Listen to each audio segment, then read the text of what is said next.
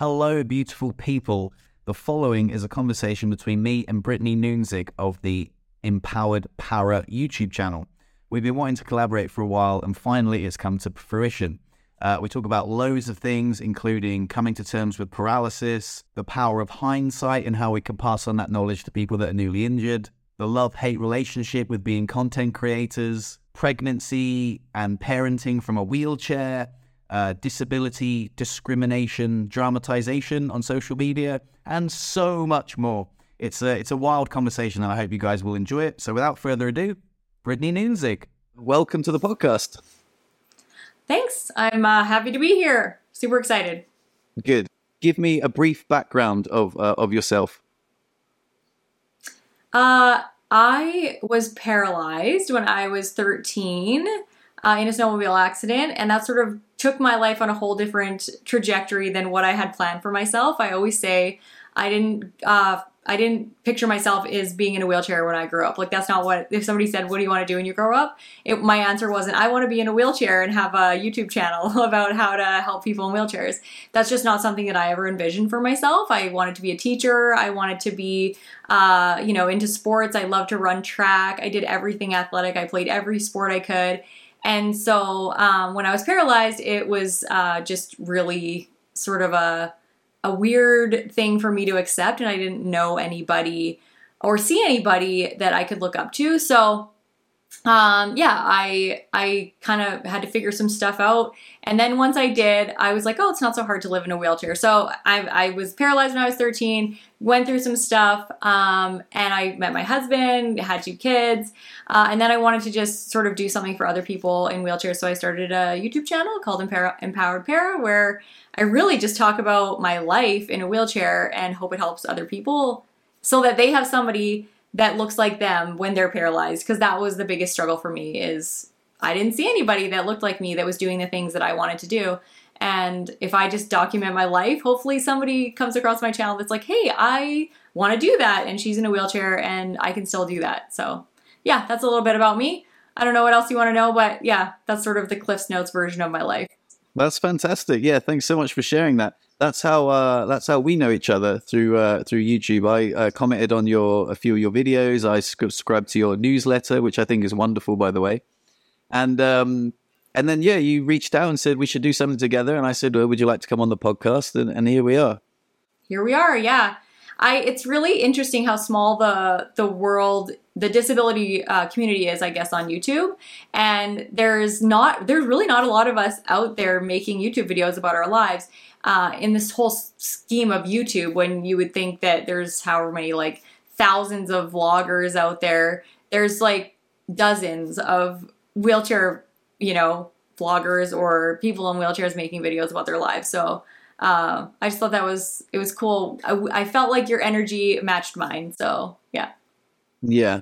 You've had quite a lot of success with your channel. I looked and I thought that you'd been doing it for years. And I looked today and I realized that you've only been doing it for 2 years, and you're like creeping up on 20,000 subscribers, and you've got a huge following. Sometimes when I look at your videos and I feel like, oh, this was only released, like an hour ago, you've got like 53 comments. Like, people are always like really engaged, and you've got like a close following, not just like views or whatever, sort of like those vanity metrics, but like a real engaged audience that seem to like really care about you, and that's just really wonderful. I think that's the thing that I'm most proud of, is that I have built a really close-knit, loyal community around my channel. And at first, views really were important to me, but they're not now, just because I know that it doesn't really matter. If you get 1 click, it counts as a view. And if somebody watches it for 4.5 seconds, that's a view. So really, for me, it's the engagement that matters. And so if I'm getting lots of comments on my videos, that's sort of the metric that I think matters. And if I'm getting not very many comments, then I start to worry. But yeah, I'm pretty proud of how fast it's grown. I definitely have other channels that I've been watching and looking up to. And then the algorithm just drives me crazy, because there's people that I love on YouTube like you, and I'm just like, I share your stuff, and I just don't understand why the algorithm sometimes doesn't, not that your channel's not growing, I'm not meaning to say that. I wish other people's channels were growing really fast. And I think as a Canadian YouTuber, mine's growing less fast than the US YouTubers that I'm following. So maybe it's like a geographical thing. I'm not sure. But I think women in wheelchairs have it easier. Not that like we can talk about that if you want or not. But I see a lot of male YouTubers that are in wheelchairs and I'm like, what? Why are like their channel's so great? And then I see a girl with like 2 YouTube videos and she's got like 1,000 subscribers and I'm just like, yeah. So I think but yes, I'm very proud of my channel. Yeah, and so you should be. You've got some great content. I was looking at your channel and you've got 137 videos. No, sorry, you have 134 and I have 137. So you're behind. You have like 3 less videos than mine, but like 19,000 more subscribers. Which is so weird because you're honestly the one person on YouTube that I watch that's in a wheelchair. Not that I don't love the other ones, but I just don't feel like I have anything to gain from a lot of the other ones because there are a lot of how-to channels and stuff. And your channel is really, I don't know, I just really like the way you vlog. I love your style. I like your whole Christmas with your parents thing. Like, I just love the way it's just so laid back. And I just love the way that you vlog. And so I hope that your channel explodes because mine sort of had like an explosive growth there for 4 months and now it's back to where it was before. And I hope that happens for you too because your channel's great, which is why I encouraged you not to quit. Remember when you were like, I might not keep YouTubing. And I'm like, no, don't quit. Yeah. Well, I do have a bit of a love-hate relationship with YouTube, and it's not to do with like the vanity metrics of the views, although I do have a weird relationship with that. And I was going to ask you about the same. It's just the fact that sometimes I feel uncomfortable. Like I feel like I'm oversharing on the internet, and some of my videos I do believe are like pretty good. I get consistent views on them. I feel like they're evergreen. If you're injured and you're in a wheelchair and you come across a certain, like I say, a certain type of my video, it's evergreen. It's like, oh, you can gain inspiration from it. You can be like, oh, this guy, he was in a dark place, and this is how I feel. I can relate to that, and he's gone through the other side, which is good. But then there was a point where I was like, do I want to be a YouTuber? Why am I still churning out these videos? I've got to like think of ideas of like videos to make. And it just became more of a, like, I think the YouTube algorithm, or at least it's being a YouTuber, it's like, oh, you got to make a video every week and upload regularly. And I was like, well, I don't know if I want to do that, you know, like, I'm not sure if that is the relationship I want to have, you know, like churning out content for the sake of churning it out. And I was going to ask you if you ever feel that way, because you've got some great videos. I love it. And you're churning them out all the time. And I love seeing them. So how's your relationship with YouTube in that respect? I would 100% classify it as love-hate. I just literally was editing a video and I said, I really want to take you guys on this vlog, but I don't want to take the camera. And I said, I can't take my audience on my day without taking the camera. Because I don't hate having the footage. I hate getting the footage. I hate taking the videos, not making the videos. And so if I could just get somebody else to take all of my footage and I just put it together in a nice story or the way I want it, that would be wonderful. But yes, I do have a love-hate relationship with it. It's really hard. And I feel sometimes like I am churning out videos just for the sake of churning out videos. And I have a really hard time thinking of a topic sometimes. And I can just tell sometimes my energy isn't there in the video. And usually those are the ones that don't do that well because I'm not intentional and I don't feel like making a video. So I don't know if that's just the shit sandwich. Like there's always a shit sandwich in something, you know, like you got to get up to go to work and do the thing. And maybe this is the shit sandwich that you got to eat for YouTube. But I don't know. I'm struggling with that right now in terms of like what I am as a YouTuber and if it's a business or if it's just a hobby.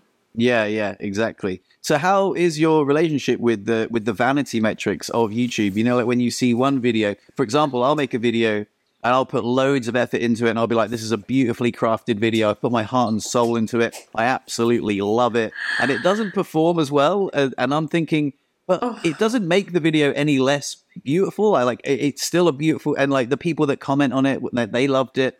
But for some reason, those vanity metrics do have an effect on me. And the YouTube Studio app says, oh, well, this didn't perform as well as your last 3 videos, you know.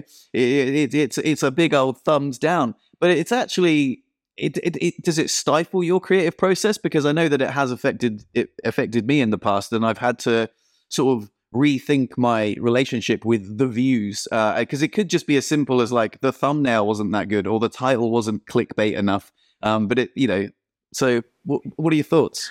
I actually get so frustrated with the algorithm because I will literally I went to the dentist and I just recorded myself. I wasn't talking in it. And then I just did a voiceover.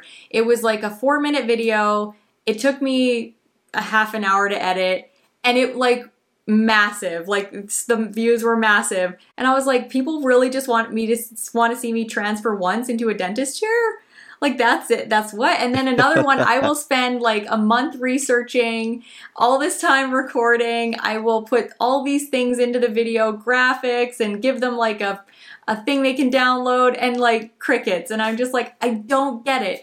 The things that I think are helpful to people are not. I think sometimes, I don't know. It's really frustrating. If you ask my husband, he would tell you that I've been like, what? I don't get it. It makes no sense. Why is this video number 1? And he's like, are you complaining that this has lots of views?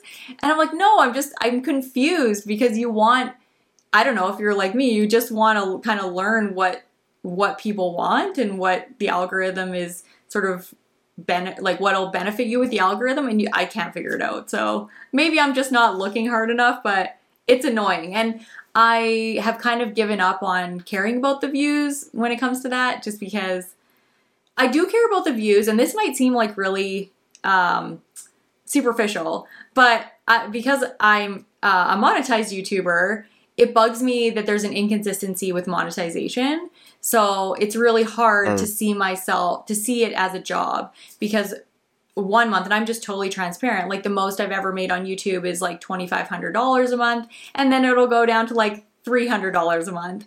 And it's like, how does anybody make a living doing this? So I can totally I echo that it's like hard being like, is this a job? You know what I mean? Is this what I really want to do for my life to make money? Because it's inconsistent for sure, and it's annoying. So that is more frustrating to me now necessarily than the judging the quality of my videos on how many views it gets, because yeah, I'm just like, whatever. Yeah, I completely agree. Some videos, like my most popular video is no surprise, but it was about my leg spasms, and it was just sort of like, it was completely innocent. I was like, oh, you know, like these are my leg spasms, and I have to deal with this every day. Boom, like 13,000 views, and the rest of my videos like average like 300. And I'm like, oh, why is this so popular? And then I found out about devotees, and I was like, oh, what? People really like leg spasms? Like that's odd. That's weird. But then I was like, shall I make more videos about leg spasms? I don't really want to do that. I know, right? I've literally thought about that so many times. I'm like, should I just make a video about my feet? But then, you know, my husband's always like, those aren't the people you want watching your videos anyway. Because for probably the first year, which was super discouraging, you can like go into the analytics and see the other channels that your subscribers are watching. And it was all like creepos. I swear to God, it was like paralyzed girl in a wheel, like all these channels that were just like paralyzed women in wheelchairs. And it wasn't even like helpful channels. It was just people compiling other videos or like things on the internet about women in wheelchairs. And I was just like, this is annoying. And then once I got past like that hump where those people, I guess I could thank them for watching my channel so much, because they got the algorithm to push it out to more people. And the more people saw it, the more people who needed the actual content kind of got a hold of it. And now it's much, much more like genuinely interested people in, you know, what life in a wheelchair is like. And I get about 50% people who aren't in wheelchairs and are just curious, and like 50% people who are in wheelchairs and need help. And so, yeah, but it's that whole sector of like weird fetishes is I didn't know it existed until I was in a wheelchair, and, you know, had something with my feet on the internet. Then it was like people, yeah, weird. Me too. I had no idea. And I was going to ask you about devotees. Like, what is your opinion of them? Because I know that there's a mixed view. I know that there's also mixed devotees. For those people who are unaware what a devotee is, it's someone who is attracted to someone in a wheelchair. And I think there are some people that are creepy, they like feet and spasms, and that's like their sort of fetish. But I've heard a lot of positive stories about women in wheelchairs finding partners that are devotees, and traditionally they could be like either firefighters or in the army, or like, I guess, people that are big and strong and they want to protect someone, and it's not to do with a fetish, it's more of a I don't know, but to be honest, there's part of me that's like, oh my god, there's like a whole like group of people that love people in wheelchairs. Like, what a score, Like, when you first get injured, you're like, am I ever going to find romance again? You're like, yeah, there's loads of people that love you just because you're in a wheelchair. But then there's also this juxtaposition of like, well, I'm more than just the wheelchair, So I wanted to ask your opinion on that. I think that devotees are just like any other, thing in the world. There's good ones and there's bad ones. There's creepy ones and there's, ones that don't have bad intent. There's guys that are like this just in general, like men that are like this, women that are like this. So I don't think the concept of devotees is necessarily a bad one. I think that it's a great thing that there's people out there that find a wheelchair attractive, because there's enough women and men in wheelchairs that lose self-confidence about how attractive they are after their injury. And I think knowing that there's a whole class of people out there that, not just because, I guess, but part of the reason they're super attracted to you is because you have a disability, I think that's kind of a cool thing. It would be no different in my mind than somebody saying, I, like Black people or Asian people or whatever, and they just have like a preference for that race because they find them super attractive, the qualities of them, tall, fast, whatever, like, it's just a quality that people prefer, and for some reason it's kind of gotten a bad rap. So I don't think it's a bad thing just in general, and I've definitely had my share of devotees contact me, and some of them are very nice. They're like, hey, I'm a devotee, I just wanted to let you know, but I like your channel, just wanted to ask you some questions, are you single, that kind of stuff. And they're not weird. And then other ones that are like relentlessly like texting me or messaging me that I've had to like block them. They're like, I know where you live, like weird. And you're just like, okay. Oh, wow. Yeah, like just crazy over the line stuff. But I don't think that has anything necessarily to do with being a devotee and having a preference or something that you find attractive. I think it's just, that person's odd. And just like any other thing, that person might be slightly over the line in lots of things. Yeah, absolutely. Absolutely. Segueing away from devotees, because I think, there's such a good conversation to be had there, and we should, judge everyone, on their own merit, I guess. But I wanted to really ask you about, because you've started a family. It's something that I really want to do. But I guess I don't have to be the one that carries the baby. And I really wanted to ask you, I know that you've documented it on your channel, but what was it like getting pregnant, in a wheelchair? Because I can imagine it being absolutely terrifying, So, was it a planned pregnancy? Tell me more. No, it was not a planned pregnancy. So it probably couldn't have been it probably couldn't have been a worse situation when I got pregnant. Sorry, that was like me trying to say all these words at once. So I had just broke up with my boyfriend of 7 years. He was my boyfriend since I was 14 to 21. I'd broken up with him. 6 months later, I met my now husband. I was in my second year of university. I was going to school to be a teacher. And I had only been with Joe for 6 months. My parents weren't really sure about him. And then I got pregnant completely unexpectedly. I knew how it worked, so I always say it was like an accident, but I know how pregnancy works. So yeah, it was not planned, and it was terrifying because one, I was in my second year of university. That was not my plan. My parents were still getting really comfortable with Joe. And I'd only been with him for 6 months, so I wasn't even sure whether it was like a forever thing. So yeah, it was like a whole bunch of stuff that just terrified me. But and I don't know if I tell many people this story, but I was like really afraid of being a mom.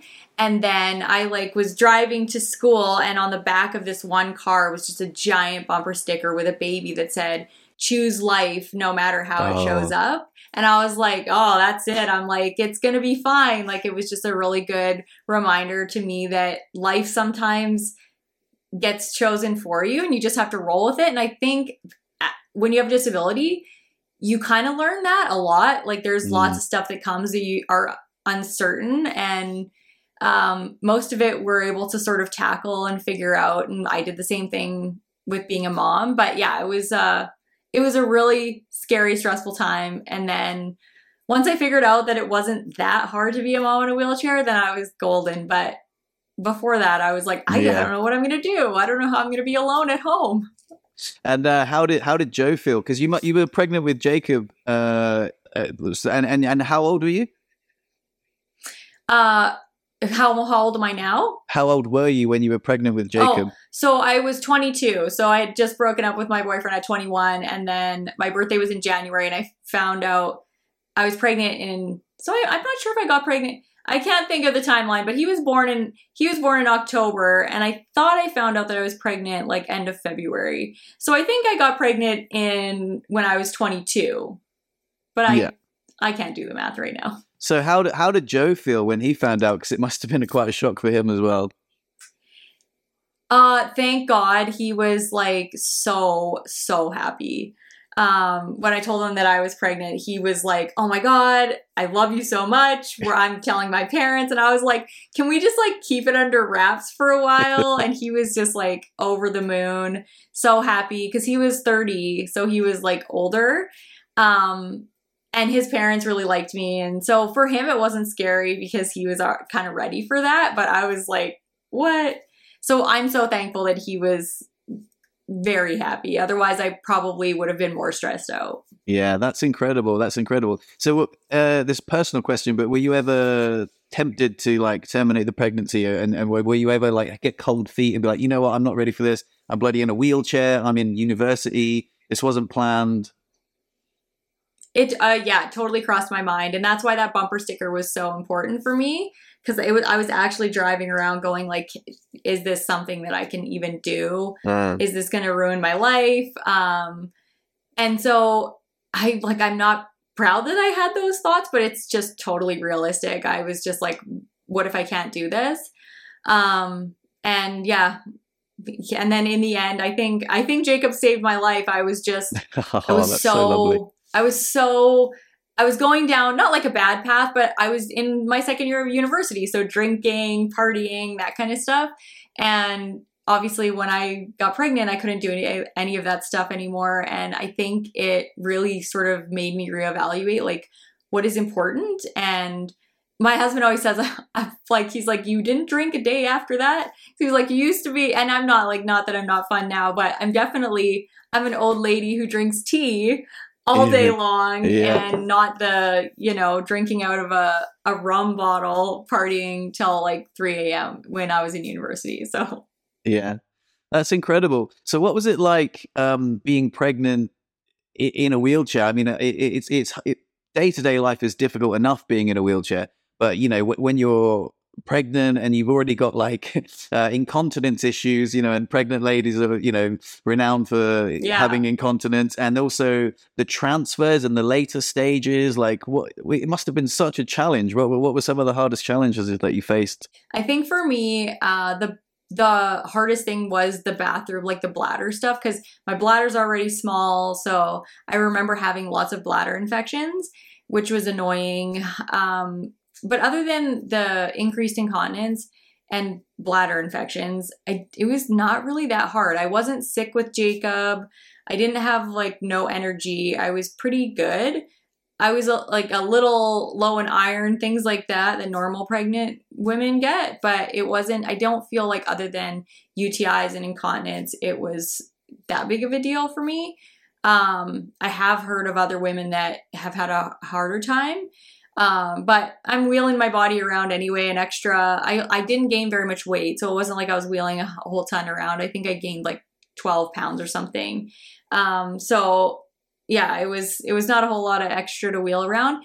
And I seemed to be okay with my transfers and stuff. I made sure though that Joe was home when I did the transfers, because God forbid if I fell off the toilet or something, I wasn't getting back up with a pregnant belly. So yeah, I think it was like not too big of a deal for me. But maybe that's just me having a bad memory.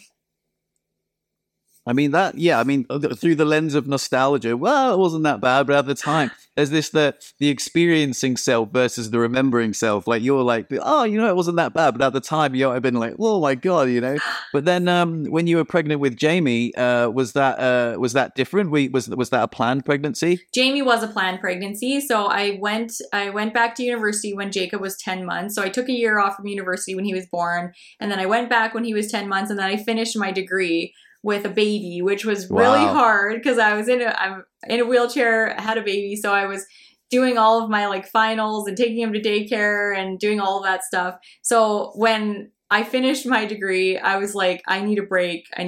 So I took a break from school, and then we got married, and then we tried for Jamie, and that was totally planned. And funnily enough, Jacob, boom, not planned, and he comes right away, and I want Jamie, I'm planning for Jamie, and it took like a year to get pregnant. Like I was like, really? This is like the ultimate irony.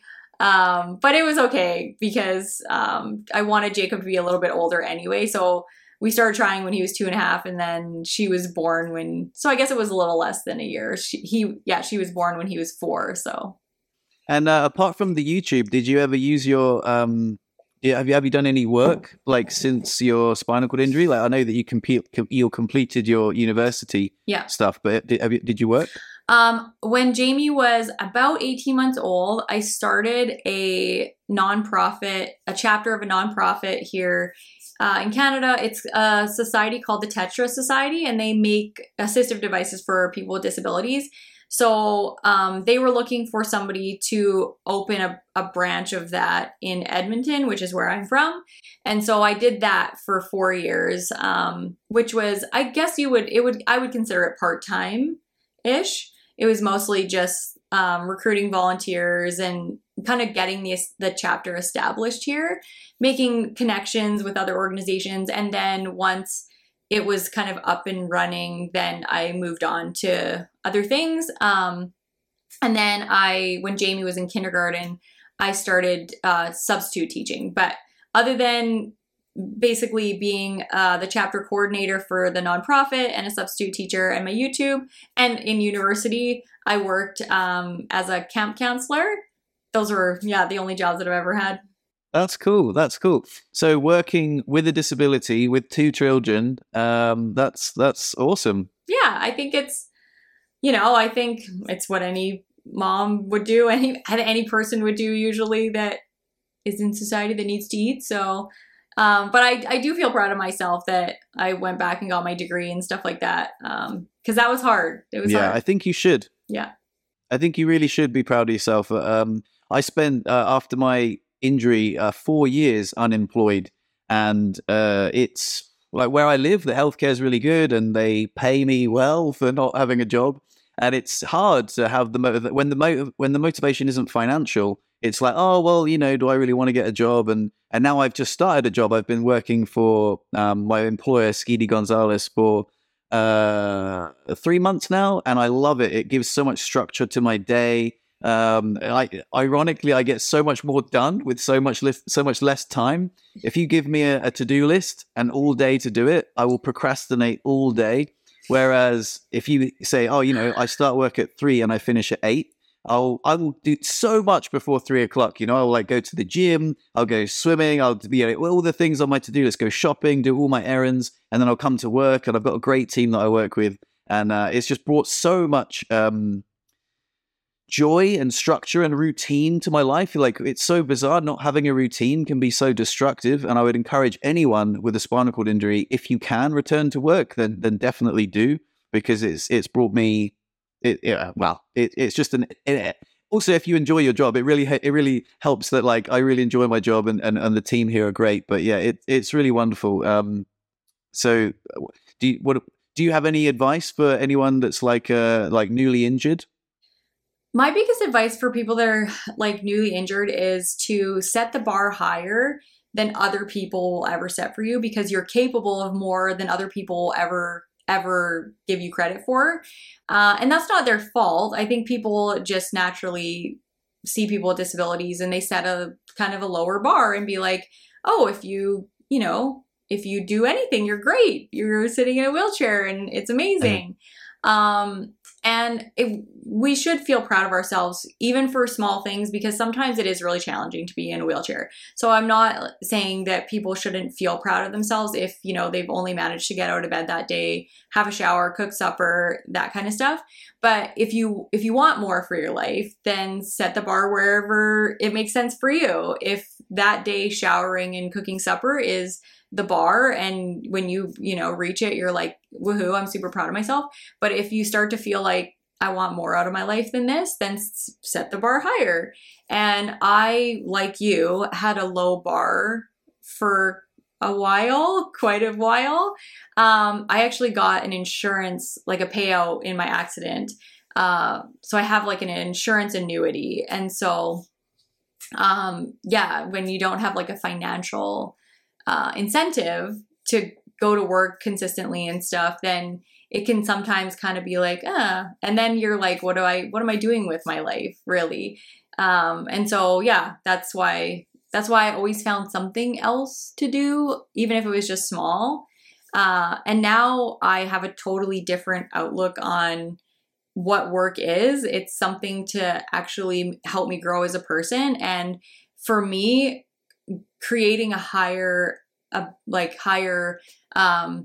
income, I guess, is for me to be generous and give to other people and give back to other people. So I'm not just going to work now for myself. I'm going so that I leave something to my kids and I can help other people in wheelchairs and do cool stuff for them, giveaways, whatever, if there's somebody that I think really needs help. So just having those incentives, I think is important. But set the bar. That's my advice, is set the bar higher than other people are going to set for you. Yeah. Because I remember when you first got injured, well, not firsthand, but from your story, is that I know that you were quite young, but your mum took care of you quite a lot, didn't she? And and I know that you were probably suffering, so I know that your friend Blake passed away, and that must have been really painful emotionally, but to get to sort of, I guess, outsource your self-care to your mum for so long was easy, and it wasn't until you moved out of home, when you pushed outside of your comfort zone, and then when you realized what you could do. And I think if I'm right, it's when you met the quadriplegic lady, and she sort of was a bit of a tough love, and she was like, you can take care of yourself better. Why aren't you doing that? So and that was the catalyst that you needed. Yeah, that was the catalyst I needed. I was from a small town and I didn't see anybody, like I said before, that looked like me, that I could even remotely see myself in. You need somebody to relate to. You need somebody that you can relate to, I think. And it was really easy for me to make excuses because I didn't have anybody. If somebody told me, you should be doing more, I just could tell myself all day long that they didn't know what I was going through and they weren't one to talk. And so I spent almost 5 years with my mom, literally not just like caring for me a lot, but entirely. I couldn't put on my pants. I couldn't transfer. I couldn't go to the bathroom by myself. I couldn't cath. My mom had to come home for lunch to cath me. She had to get up in the middle of the night if I needed to pee. It was literally like having a baby again. And I feel so bad for like the 5 years that I put my poor mom through that. But it was not great for sure. And I felt bad about myself because I knew deep down, I knew I was capable of more. And I think that's why for me, my advice is always set the bar higher, because everybody around me, just was like, that's okay. And my mom always said she knew I would sort of snap out of it, but I'm like, what if I didn't? What if I didn't? What if I didn't? So, eventually I needed somebody to tell me that the bar was really low. And, luckily I respond well to tough love, and now she's like one of my best friends in the world. So Yeah. Yeah, that's good. I think I had the same, not to that extent, but when you first get injured, it's very hard because you feel very sorry for yourself. You don't know what's possible. And to be honest, I am so happy that I live in the time of YouTube, because I found Wheels to Walking. Richard from Wheels to Walking reached out to me. Well, I reached out to him personally, and he mentored me. And through his videos, like, he started his channel basically when I got injured. So like every week there'd be a new like kick-ass video about like living life in a wheelchair and being awesome. And I'd be like, oh, this is amazing. Like, what, you know, that was such a fantastic role model for me. Like he literally saved my life. He absolutely, I was in a very, very deep, dark place. I was suicidal. I've documented it all on my YouTube channel. These are the videos that people really relate to, you know. And it's really weird because sometimes I get comments on like an old video and I'll be like, oh, I didn't even think anyone would watch that again. And like the YouTube vanity metrics, like, oh, this video only got like 180 views. I was like, oh, that's a bit of a failure. But if someone comments like, oh, this video saved my life, like my friend Simeon told me, he's like, that's worth 1 million views. And I was like, you're right, you know, like, don't know why I let YouTube tell me like my self-worth and what my creative endeavors are worth. But I was going through a really and that's what actually inspired me to create videos as well, because I was like, oh, well, if, you know, he's helped me, maybe my story can help other people. And it's sort of like this circle of love. And I guess I didn't mean to be a role model. I just thought I'd document my life along the way. And, you know, when I first started driving or when I first started doing new things, I would document them. And it was also really nice that because I documented them, to look back and like see how far I've come. I've got a video where I talk about like, it took me 2 hours to do a poo, and I was really stoked because the day before it took me 3.5 hours to do a poo. And I was like, oh man, I've almost like halved my personal best. So, and it's lovely to have documented that for other people to watch. You know, it's really great. And you know, like I say, I credit Richard with just being such a good egg and just reaching out and like personally and through his YouTube channel. And I also like so that was the motivation for you to start your channel too, like to be a role model? Yeah, my motivation was entirely to help 13-year-old me. Every time I think about the years that I lost, feeling sorry for myself, or not really just being lost entirely. I lost years being lost because I didn't know any better. And I think that's what information and knowledge is power. And if you can see somebody that looks like you, that you can relate to, then you have less excuses to make, and you have somebody to look up to. You have somebody to ask questions to. You have somebody to reach out to. And I think if you don't have that, it can get really lonely, and you can feel like you don't have, you get that thing where you're just like, nobody else knows what I'm going through. And I think that's the power in social media, in YouTube, in, you know, this beautiful sort of platform that we have now to be able to share our lives. There are horrible things about it too, but I think especially for people that there are not very many of us worldwide, even with spinal cord injuries. There's only 4,000 people in the province I live in.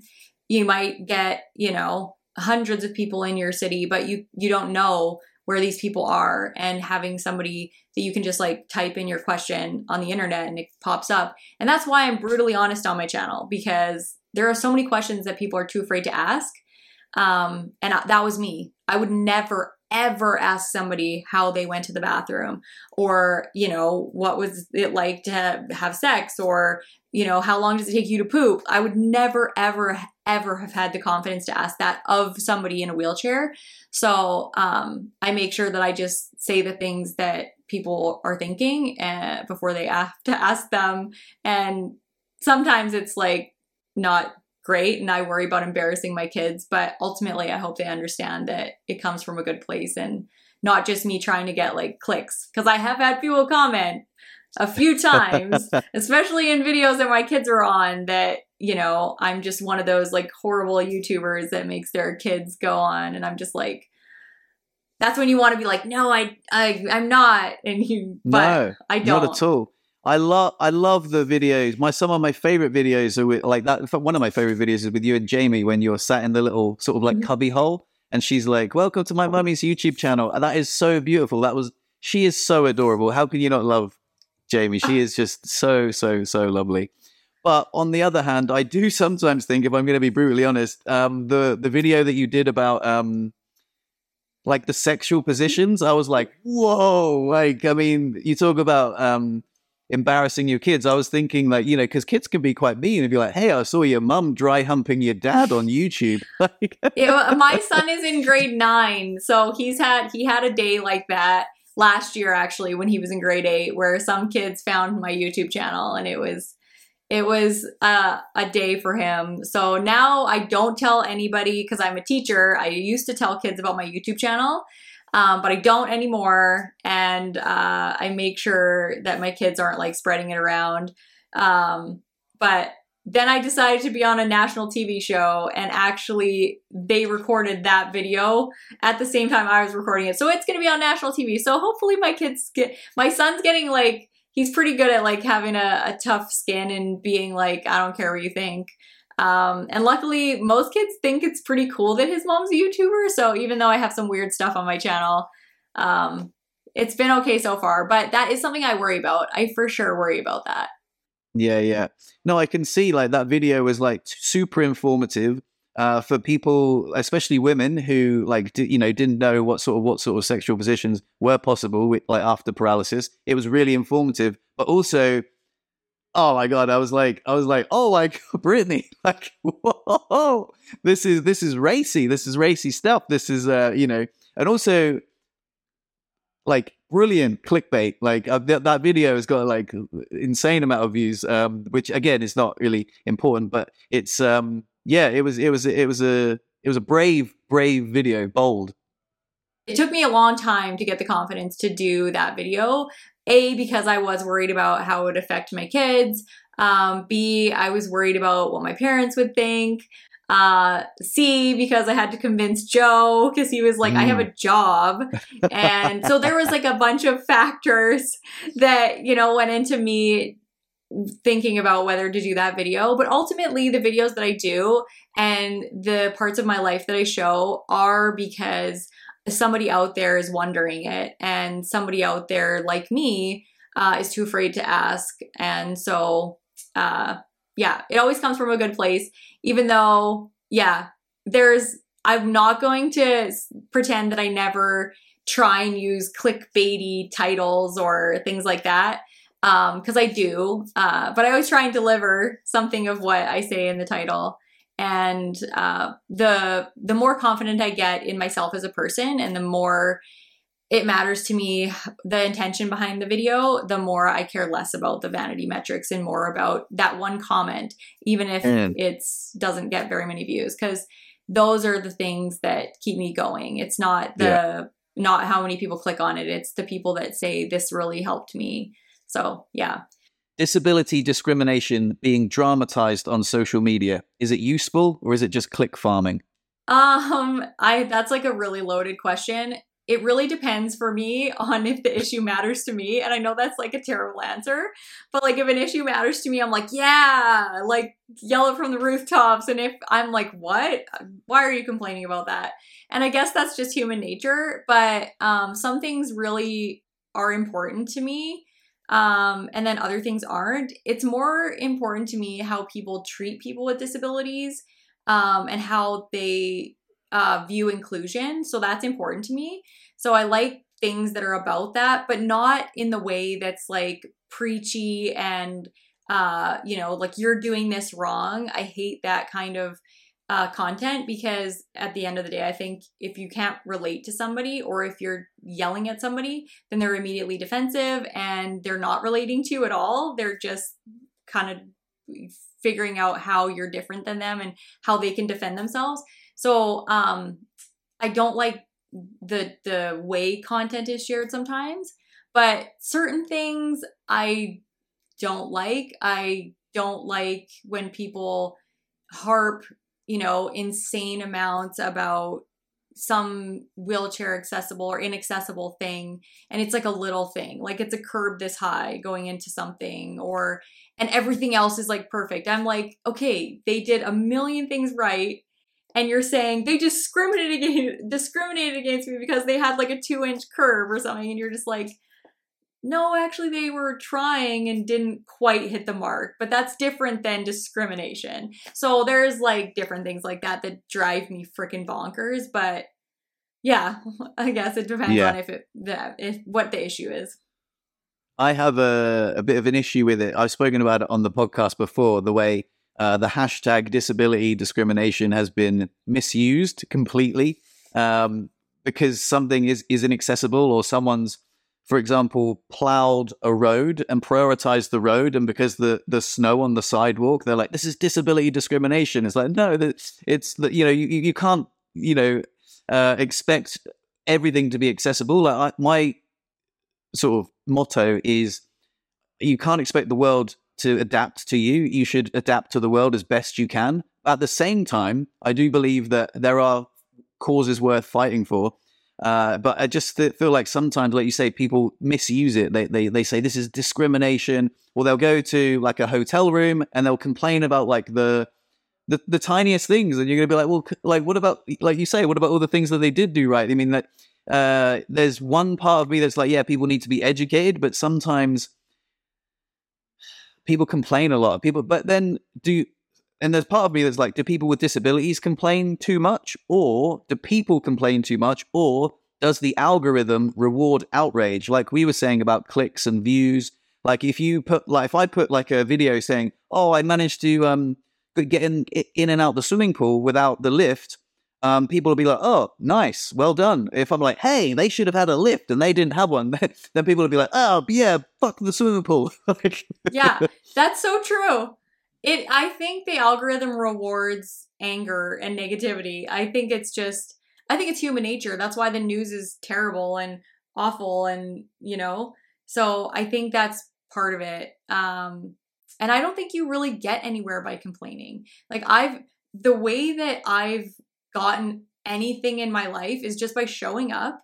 If something isn't accessible, and I can tell, there's been times that I've been angry that things are inaccessible, and I've shown my anger, and it didn't go over well. And there's been times that I have gone and I've been like, hey, this is, I love your establishment. It's great. I love coming here. These are the things I love about it. This is why I come here. This is how long I've been coming here. And oh yeah, and this is something that you should improve on. And literally, like when I've had that attitude, 20 minutes later, they've gone into the bathroom, started like tools in hand, changing the direction of the door on the accessible stall and like all that stuff. But if I've been angry, then it's been like, fuck her. I'm not going to do any of that stuff. I don't want her in here anyway. Do you know what I mean? Yeah. And I think that's one of the things that people have to know and like you in order to want to help you. And if they don't know you and they don't like you, they don't want to help you. And I think there's a lot of people that they make people not like them and not want to help them. So, but I also think that people aren't really like that in real life. There's a different beast that comes out on social media. Like I say, the algorithm rewards outrage, and people wouldn't say things to people that they would say on the social media, and it strikes me as odd. Like I'm a fan of long form content. Like you and I both make YouTube videos, but at the same time we're competing with like Instagram and like short form and TikTok and that I don't. So this is the sort of relationship that I struggle with. Like I make a lovely YouTube video, which I think is really worthy of my time. Perhaps it is a little bit self-indulgent, like why would you spend 10 minutes looking at this YouTube video when you could spend 30 seconds scrolling through TikTok? I don't use TikTok, but I'm assuming it's shortening people's attention spans, and I don't want to like lower my I guess not dignity but my form of content to appease people's attention spans. But there's this sort of a battle. Like I also don't want no one to watch my video. You know what I mean? So do you have the same struggle with that? Yes. I really don't like social media at all. Like Instagram, TikTok. I don't think about posting. It's not something that I think about posting on YouTube because it's long form content. I think about the thing that I'm going to show. I think about how to record the story and tell it, and then I put that together and I put it out. Whereas social media like TikTok and Instagram, Facebook, those things are, you know, in the moment where you're posting a photo. Sometimes you do it afterwards, but it's just that like the short snippet of time that you actually have to think about it and do it. And I'm more of like, I'm going to take the content and then I have a day where I'm editing and posting. And you can do that with social media, and probably I should, but I don't know. I'm struggling with that right now a lot. I don't consume that type of social media a lot. So it's hard for me to think about the types of social media to actually create or how to clip my current content into that kind of consumable content. So, yeah, I struggle with that a lot. Not that I don't like TikTok when I'm on it. Like my kids watch it and I go on it and I'm like, oh, that's such a funny video, or that's a great way to do things. And I think there are ways to make life in a wheelchair look funny or interesting in that form of content. I just struggle, I guess, with the creative side of me on how to actually do it. But yeah, I don't know. One thing that I'm experimenting with, and I keep saying this to people and I'm going to do it, I promise, sometime this year, is making like skits, funny skits about life in a wheelchair. So that might be something that goes more easily on TikTok or Instagram. But yeah, I just don't think about it. I don't know.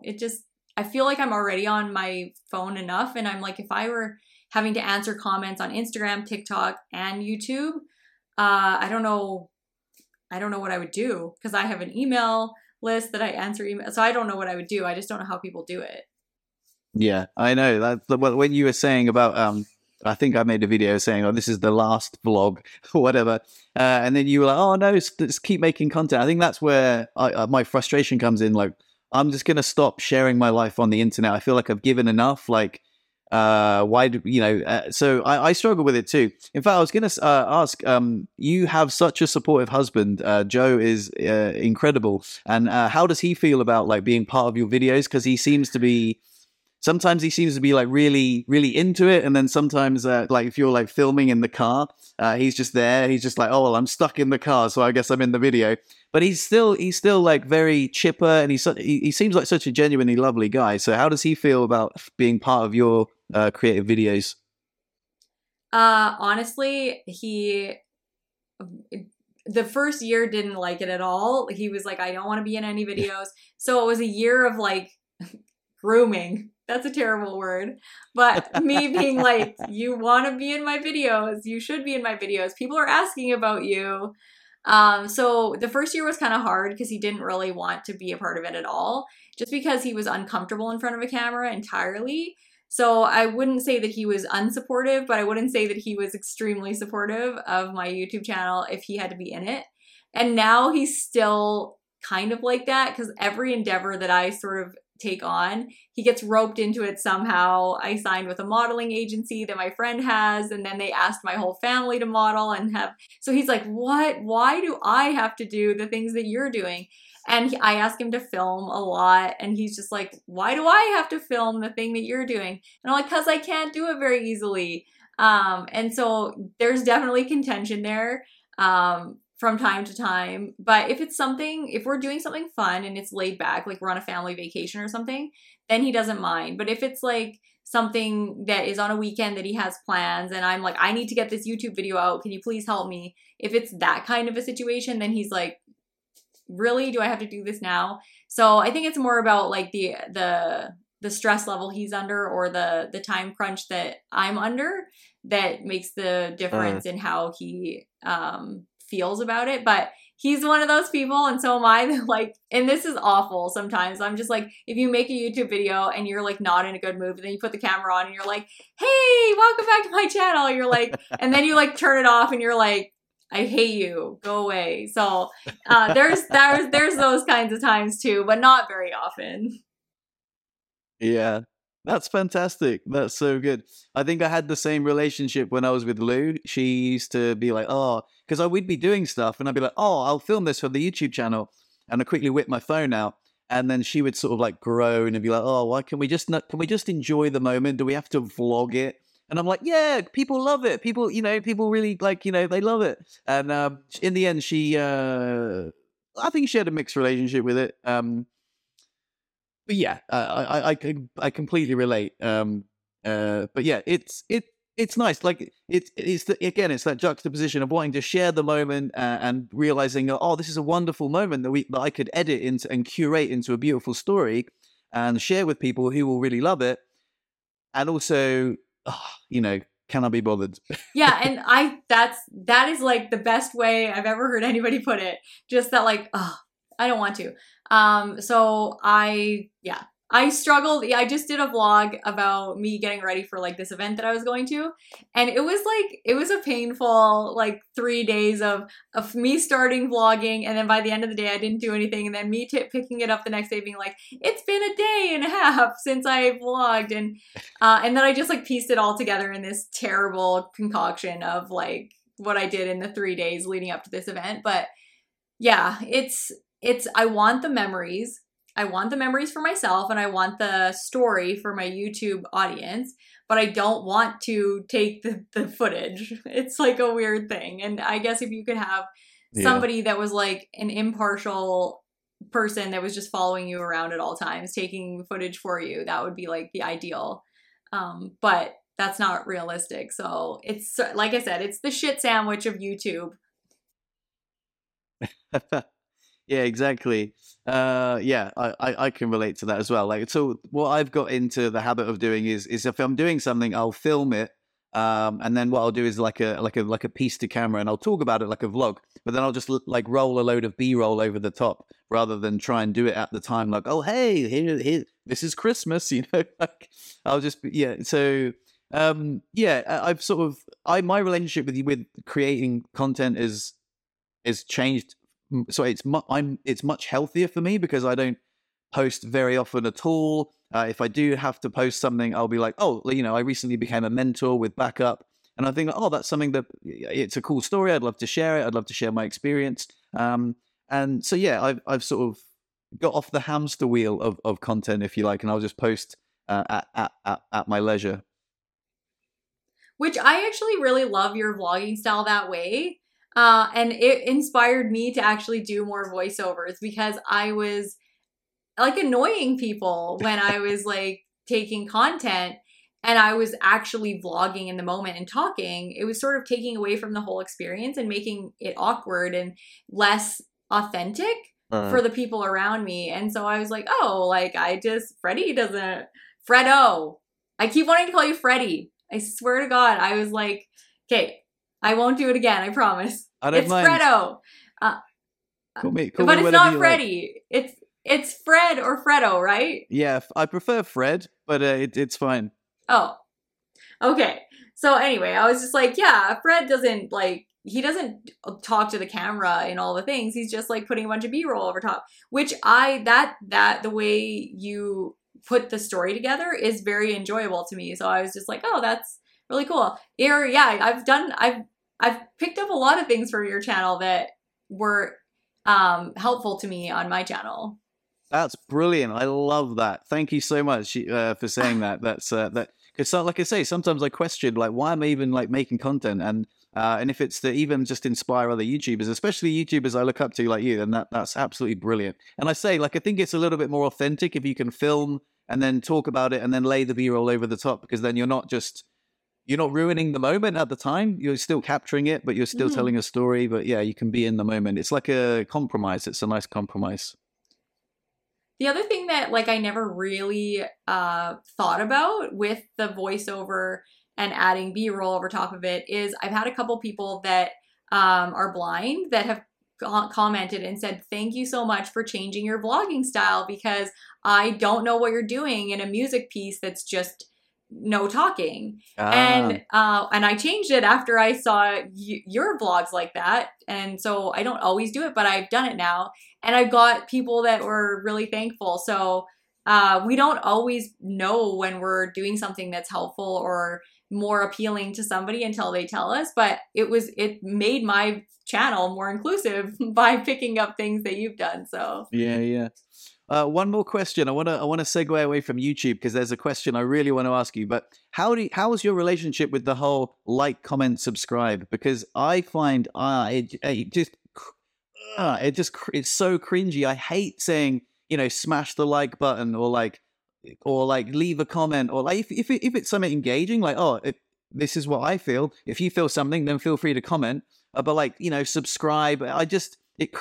I feel like if you found value in the video, then you will like it, right? Like you're a grown up. You know that if you like the video, then the YouTube algorithm will send you more videos like this. And if you really like it, then you'll subscribe. But I hate like asking people to subscribe. It feels really cringy. And I just wanted to ask you how you felt about that.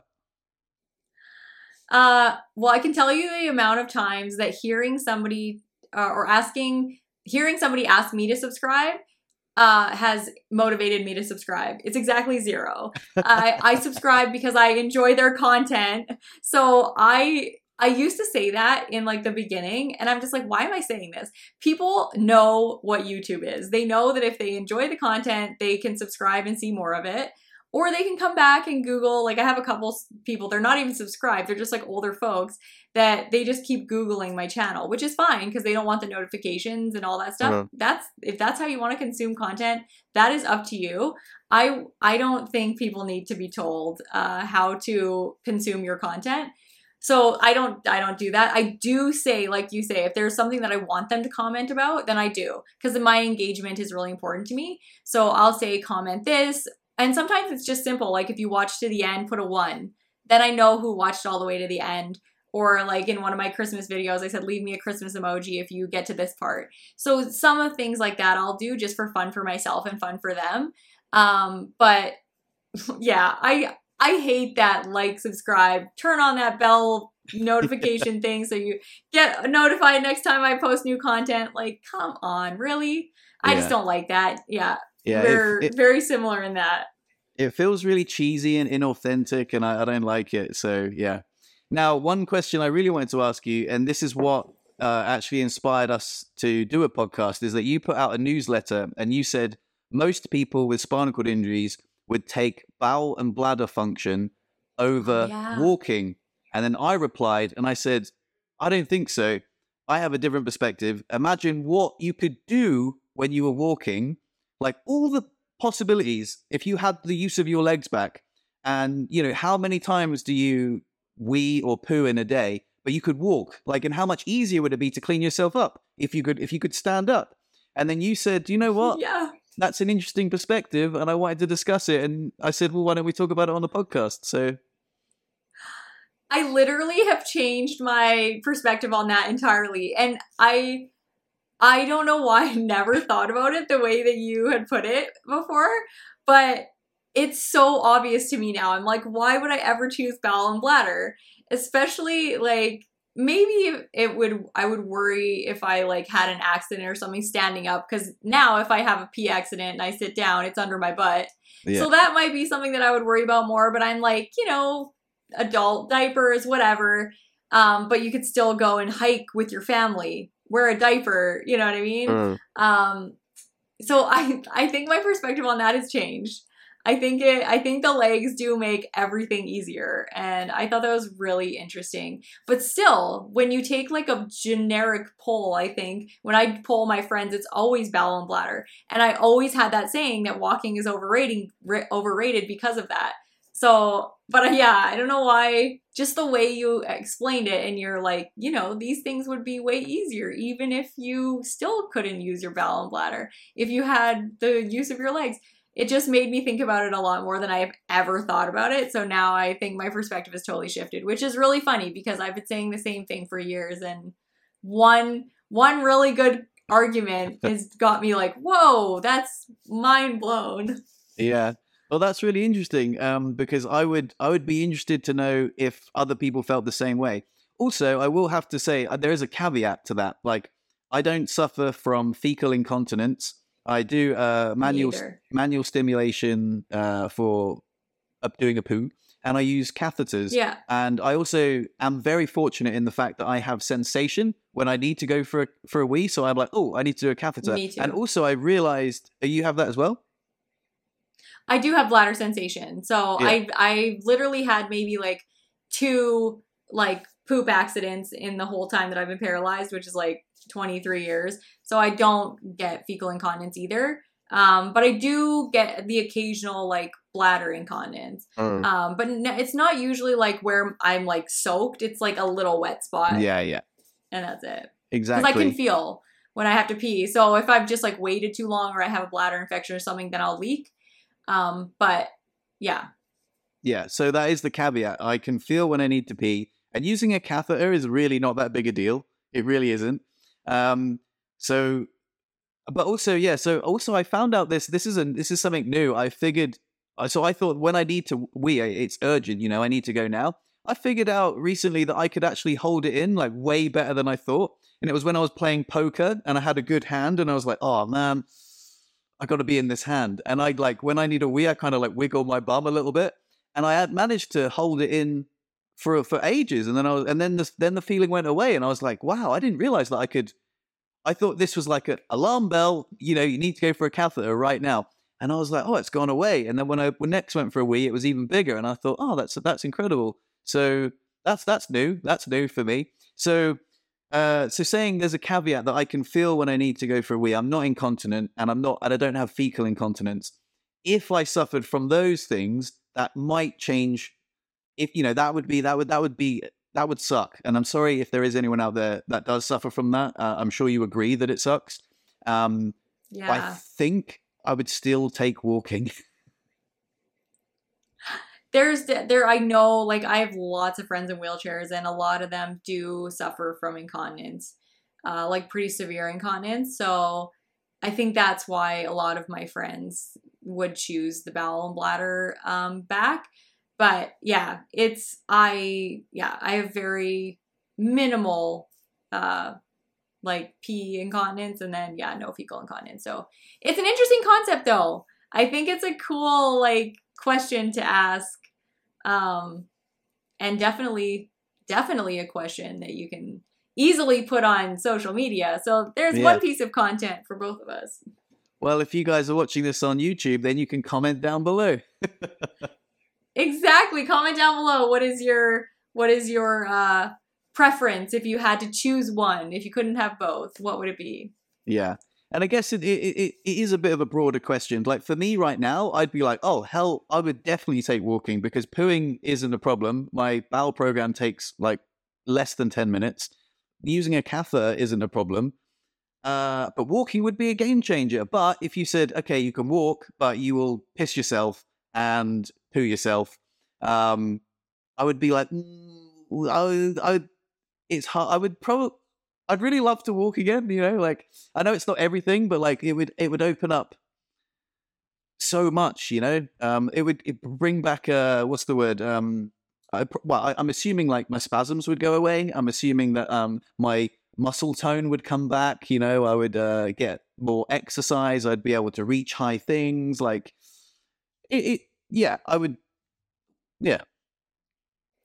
I think there's a lot of things that you could do. Yeah, there's so much, especially now that my kids are older, and hiking and water skiing and snowboarding and like all these things are things that like my kids are into that I'm just like, see you later, I'll watch. It's, you know, annoying. And to have to sort of plan family things around things that I can do is kind of frustrating for me, and like I feel bad a lot. So if I could walk and eliminate that and just, you know, take a catheter with me and hop on a toilet and cath, then yeah, because it's really, cathing isn't hard for me either. Like it's not that difficult. So yeah, exactly. Well, Brittany, I think that's probably like a natural conclusion to the podcast, unless you've got anything you want to ask me. I probably have like a million questions I want to ask you, but it's your podcast, so I don't know. I have lots of questions just about life in general for you, but I can ask those on like WhatsApp or whatever. But no, please, let's continue. I had in my head, I was like going to keep the podcast like this length, but if we're in a flow of conversation and we've got each other here, do it. Let's, you know, if you've got any questions you want to ask me, fire away. I'd be more than happy to answer them. I was just curious what you did like for a job before you were paralyzed. I was a chef in a busy kitchen here in Morzine in France. I worked at a place called Le Bec Jaune, which means yellow beak. And it was a brewery or a microbrasserie, which is the word in French. And they brewed their own beer, and we made some beautiful food, and I cooked. And before that, I was a chalet host, so I would go into people's homes and cook for them. And that was a brilliant job. It was very fulfilling. People would give me the most best compliments would be like, Fred, the best part of our whole holiday was you. And I'd be like, oh, that's so lovely. I would like draw pictures on a chalkboard and give them riddles to do every day. I would entertain the kids and I would cook for them. The only problem was I really wanted to snowboard a lot because I live in the mountains, and it was too time consuming. Like 6 split shifts a week was just not good. But, it was it was a great job. Like, it was really, like, I feel like I'm quite a personable guy, and like I could show off. I could, when I could give people my personality and awesome food, and for them to give me back wonderful compliments and entertain their children and tell jokes. It was really wonderful. So yeah, that's what I did before my accident. Yeah, that sounds like a really cool job. Were you paralyzed snowboarding? I was. Yeah, it was 2019 in January, and I accidentally snowboarded off a cliff. I have a YouTube video all about it. In fact, I recorded a podcast with Pete, who was the guy who was there on the day that I got paralyzed. Oh, yeah. I'm going to go watch that. I think I picked up your channel. Like, I know it was pretty early on, but I've never watched that video. Because I remember like some of them were like really early on in your accident. Like, you started recording videos how early on? Pretty much from day one. But like when I picked up, I was gonna say, I thought you were like in the hospital in some of them. Yeah, I was. So the way I started my YouTube channel, it wasn't intentional. Like, those videos weren't meant for anyone. I had a YouTube channel with like 11 subscribers or something, and I picked it up. I started filming, just being like, and I think on the first video I shit myself.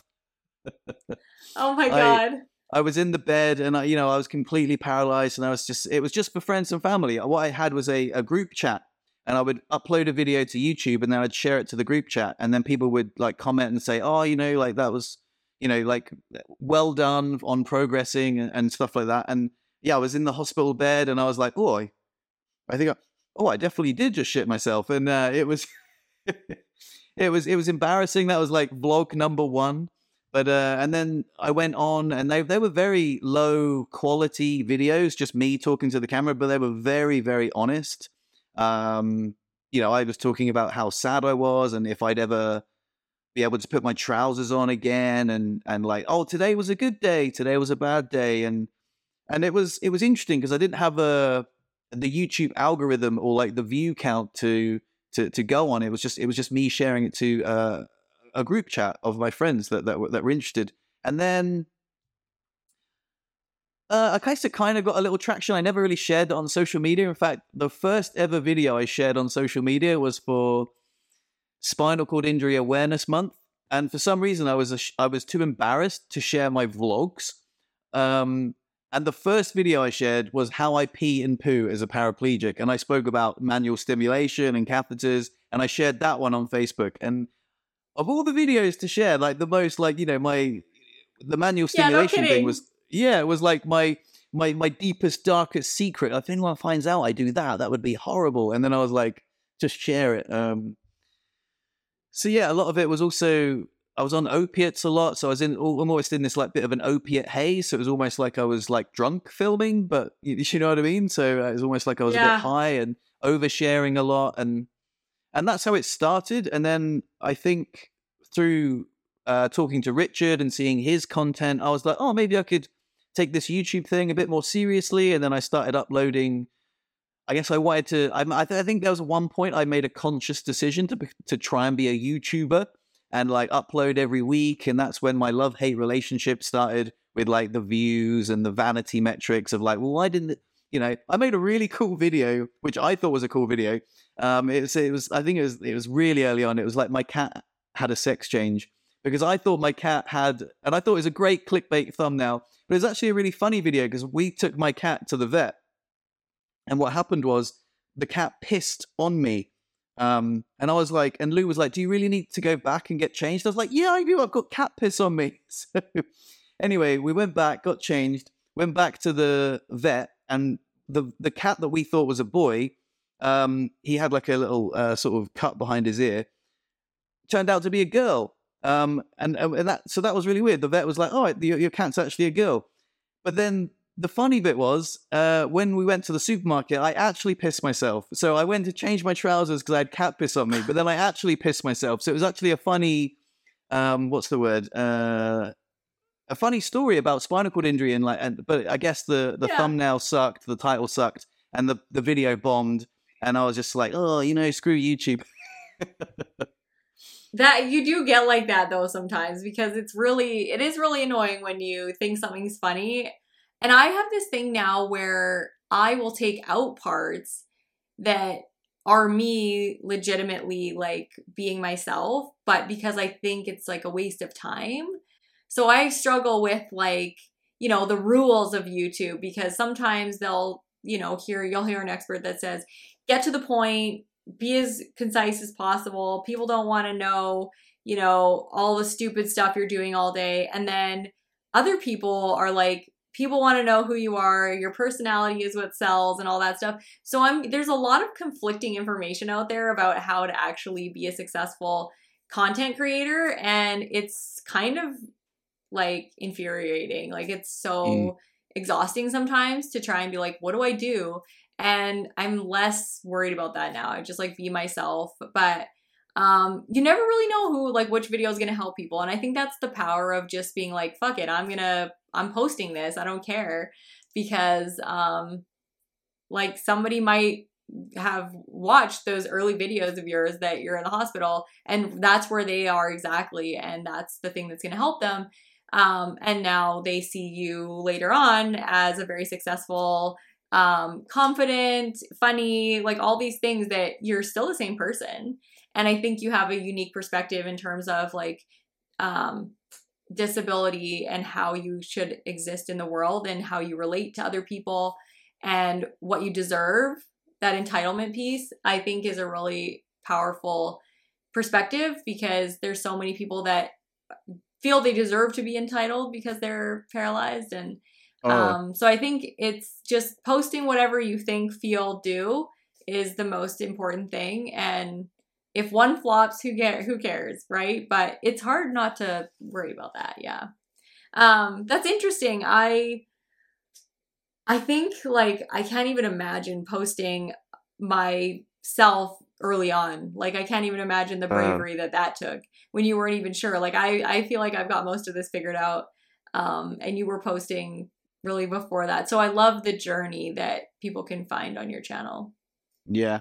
It's interesting because there was a time where I wanted to go back and like, so if anyone finds my channel now, there's a part of me that wants to go back and delete like the rubbish videos. So like just, these are just the best ones, instead of having to siphon through all the nonsense. Yeah, I had a guy recently who had watched all my videos from like day one to like present day. And I knew that because he would comment on every one, be like, oh, this is so funny. You are cracking me up. Like, honestly, I cannot believe, and I was like, really? Like, this was 4 years ago. How on earth did you even find this? Or like, how are you spending all this time like looking at my journey? But he found it very interesting, very entertaining, and it does craft a wonderful story, and it's there. But yeah, and I guess it's interesting, like whether people want to watch it or not, that's not my decision, but it's there, and it's my story, and my story. I guess I've just documented my story from day one,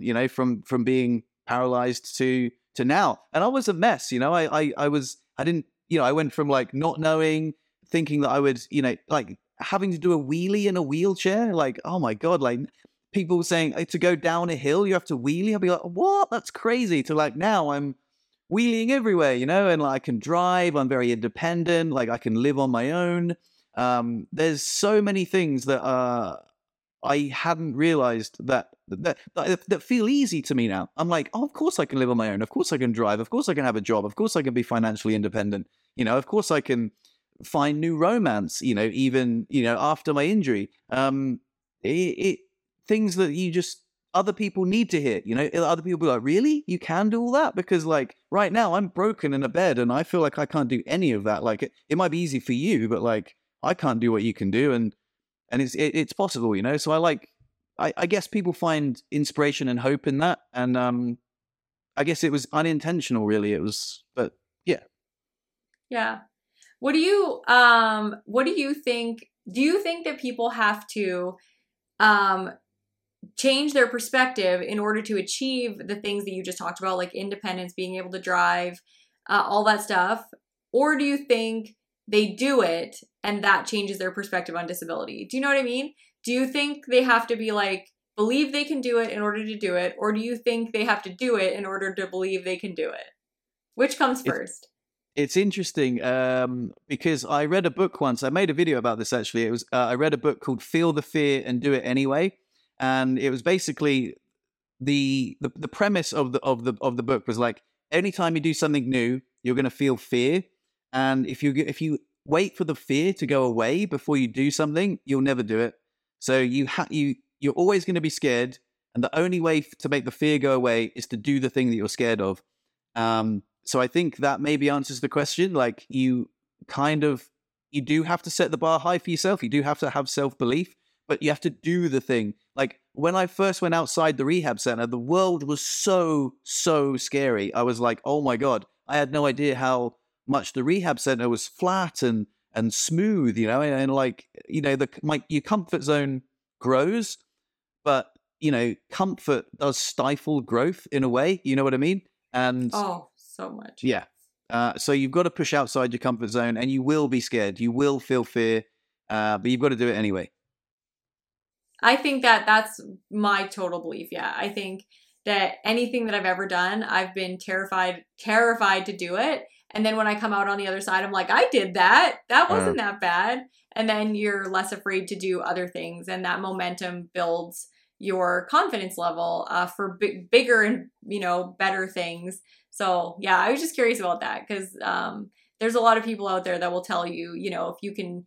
And I do think it takes a change in perspective, but I think sometimes you just kind of fake it till you make it. That's why the saying is out there, because you don't feel normal when you're in a wheelchair, when you are first in a wheelchair. You feel weird and conspicuous and awkward and everything's hard. And then when you start going about your day and just going, okay, well, I'm going to brush my teeth and I'm going to go pee and I'm going to make breakfast and I'm going to go get groceries, then every one of those little things builds your confidence for bigger things. And you eventually go, wow, this doesn't feel like it's taking up all of my energy. And I think that's the key, right? And hopefully the thing that we're helping people believe about themselves is that eventually it does become easier. And that's what I love about your channel, is that they can see the whole thing, which you can tell somebody every day, all day, that you've come through that journey, but it's so much better for them to see it sometimes. So yeah, I applaud you for having the courage to do that right from the beginning. And continue to do it, even though it's frustrating at times. I'm glad you didn't entirely stop being a YouTuber, because it's valuable. Well, thank you. I appreciate that. Like, if I've got something valuable to share, I will. But also, do you ever get the feeling that like something that was so big, like driving, for example, I remember thinking, oh man, like driving's going to be so hard, and then I literally got some hand controls off Amazon, and I just put them on, and like first of all I was like, whoa, and then like, whoa, and I was like, okay, and then like I just started driving, and I was like, oh, okay, and then you just think, why didn't I do this months ago? It's given me so much independence. How did I wait so long to drive my car? All I needed was some €50 bloomin' hand controls off of Amazon, and I posted this on my YouTube channel, and someone said exactly the same thing. They went and got the hand controls. They were driving, and they were like, I can't believe I didn't do this sooner. What was going on with me? So yeah, I would encourage people to, again, hindsight. So you see things in hindsight. You're like, oh, why didn't I do that sooner? But at the time, it is difficult. Like you do build things up bigger in your head. But yeah, can you relate to that? Surely. I think so. I think when you're first paralyzed, all the little things that you were little things in your life before are the big things. Going to the bathroom, getting dressed, driving, wheeling around outside. All those are all little things before, walking outside, getting dressed, going to the bathroom. All of those things are little things and they become the big things. And I think partly it is because we make them bigger things in our head than they actually are. But I think that's human nature. I do that that's why I'm a procrastinator in general. That's because like I just do that. I make things bigger in my head. I make the task harder, longer, more arduous. And then when I do it, I'm like, oh, that's like took half an hour, I guess. And it's out of the way. And the worrying about it and the procrastinating was much more annoying than the actual task itself. So I don't know if I'm the only one that's like that, but I'm just like that in general. And I always say that I'm a slow learner or maybe just a slow starter.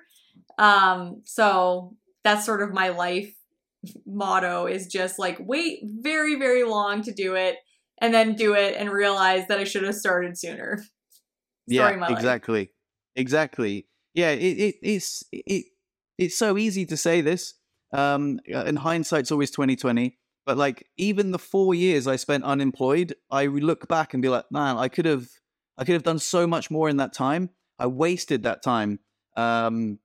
But at the same time, it was part of my, I think I was ready to start work way sooner. Like I thought, do I really want to start work? I quite like, free money. Who doesn't, like it's the dream. But I'd also felt I'd retired at like 38. And I was like, like, what am I doing? I'm just whittling my days away at home. And I ended up, starting a YouTube channel, doing a podcast. I did, doing artwork, making music. I did have creative outlets, but still this job, again, if I could go back and be like, hey, idiot, go get a job sooner because it will bring more energy into your life. You'll have not only tasks to complete, but people to interact with every day. And, it's just, yeah. So there's just so many things that I wish I'd done sooner, but I'm glad I've done now. And I can share that with people. Again, it's nice to have a platform like now, and someone might listen to this and be like, you know what, maybe it is time I get a job, or maybe it is time I got some hand controls, and maybe it is time I, like your example was a really good example. Like you were sort of, I guess, in that comfort bubble with your mum, and then you were like, well, bloody hell, I've got to live on my own now, and and then also being put to shame by someone who is like more disabled than you. Yeah. Oh, and if I could go back and tell myself that if you take the 2 months to learn how to go to the bathroom, you can hang out with your friends for as long as you want without calling your mommy. You know what I mean? Like those are, you think what you're doing, staying in that comfort zone is actually like safer, but it's not. You're missing out on so much by not staying in that comfort zone. And sometimes we're thrust into a really uncomfortable world like spinal cord injury, and sometimes we choose it.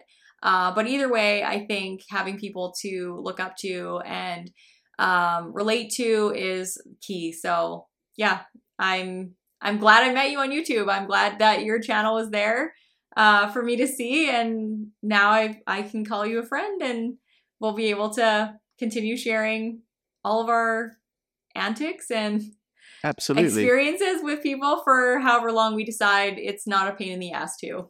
Yeah. In fact, there's a great quote, and I got it from your channel. It is, do not pray for an easy life. Pray for the strength to endure a tough one. Oh, what is the one that I got one from your channel too, and I shared it in my email list, and I can't remember. It's like gratitude something. It's bugging me. I have to go look back. I literally shared it on social media. I shared it in my email list, and now I can't remember it. It's bugging me. I have to go find it. Yeah, that quote was by Bruce Lee. And it was on one of your YouTube channel. It was on one of your YouTube videos. I really vibed with it. That one was really like, I really like that quote. I have a bunch of inspirational quotes that keep me going. But that is I really like that one. But the quote that I can't remember right now that I got from your YouTube channel that, and it's bugging me because I literally shared it with my email list and I shared it on social media. Is it be grateful for the good times and graceful in the bad times? Yes, that one. I knew it was that. Like something about grateful. I like that quote so much because I don't think you realize until you have a spinal cord injury or like a challenge in your life how there's a mix of grace and gratitude, and you balance that. You teeter-totter all the time. You know what I mean? Where you're just like, oh my God, I'm so happy. I love my life. And then you go to the other side and you're just like, fuck, I'm really sad and this is hard and I don't know if I can do this. And then you have to have grace. You know what I mean? And I think it's a teeter-totter. And I don't know whether we ever really find balance or whether we're always just in one or the other. But yeah, it was one of my favorites. So. Oh, well, thank you.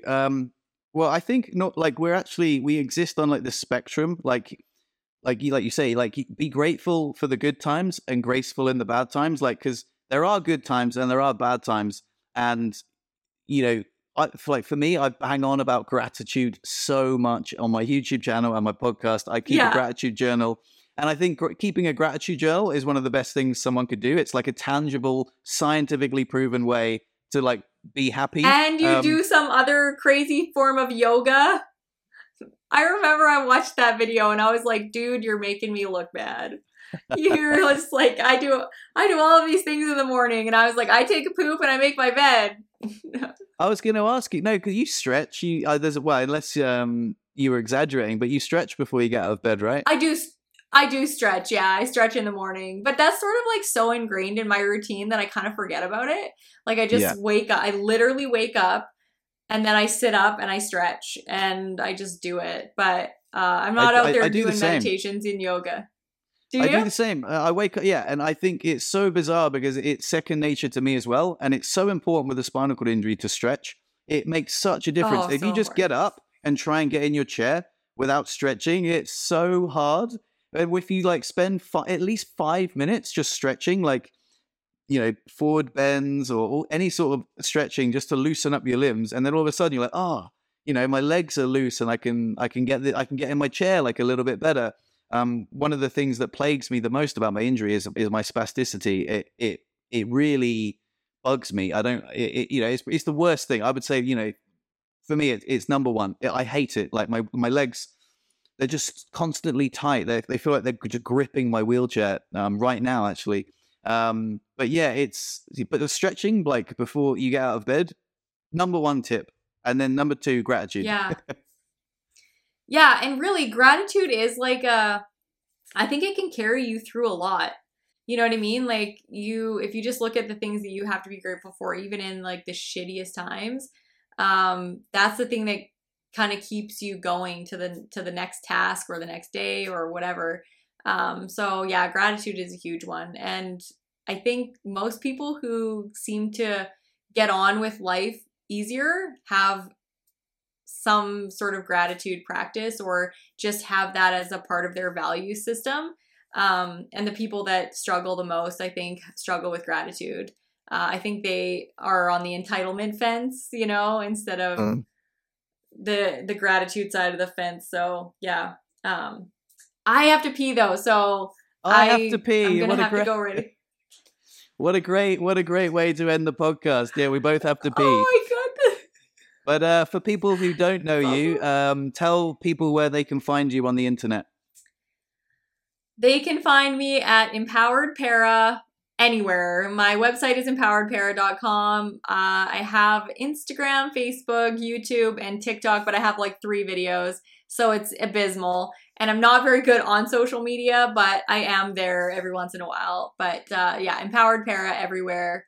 And they can even email me at empoweredpara@gmail.com, and I will answer because you do. I love engaging with people. Yeah, I do. I talk to a lot of people on email, and I feel like I have friends all over the world, which is great. So that's fantastic. And for me, if any of your audience watch this video, and I'm at Fredo the Wheelchair Guy on YouTube, Fredo Smith 14. I'll put some links in the description. But yeah, this has been a wonderful chat, Brittany. I really appreciate it. It's been really, really wonderful. So thank you so much for sharing your story, and I can't wait to collaborate more in the future.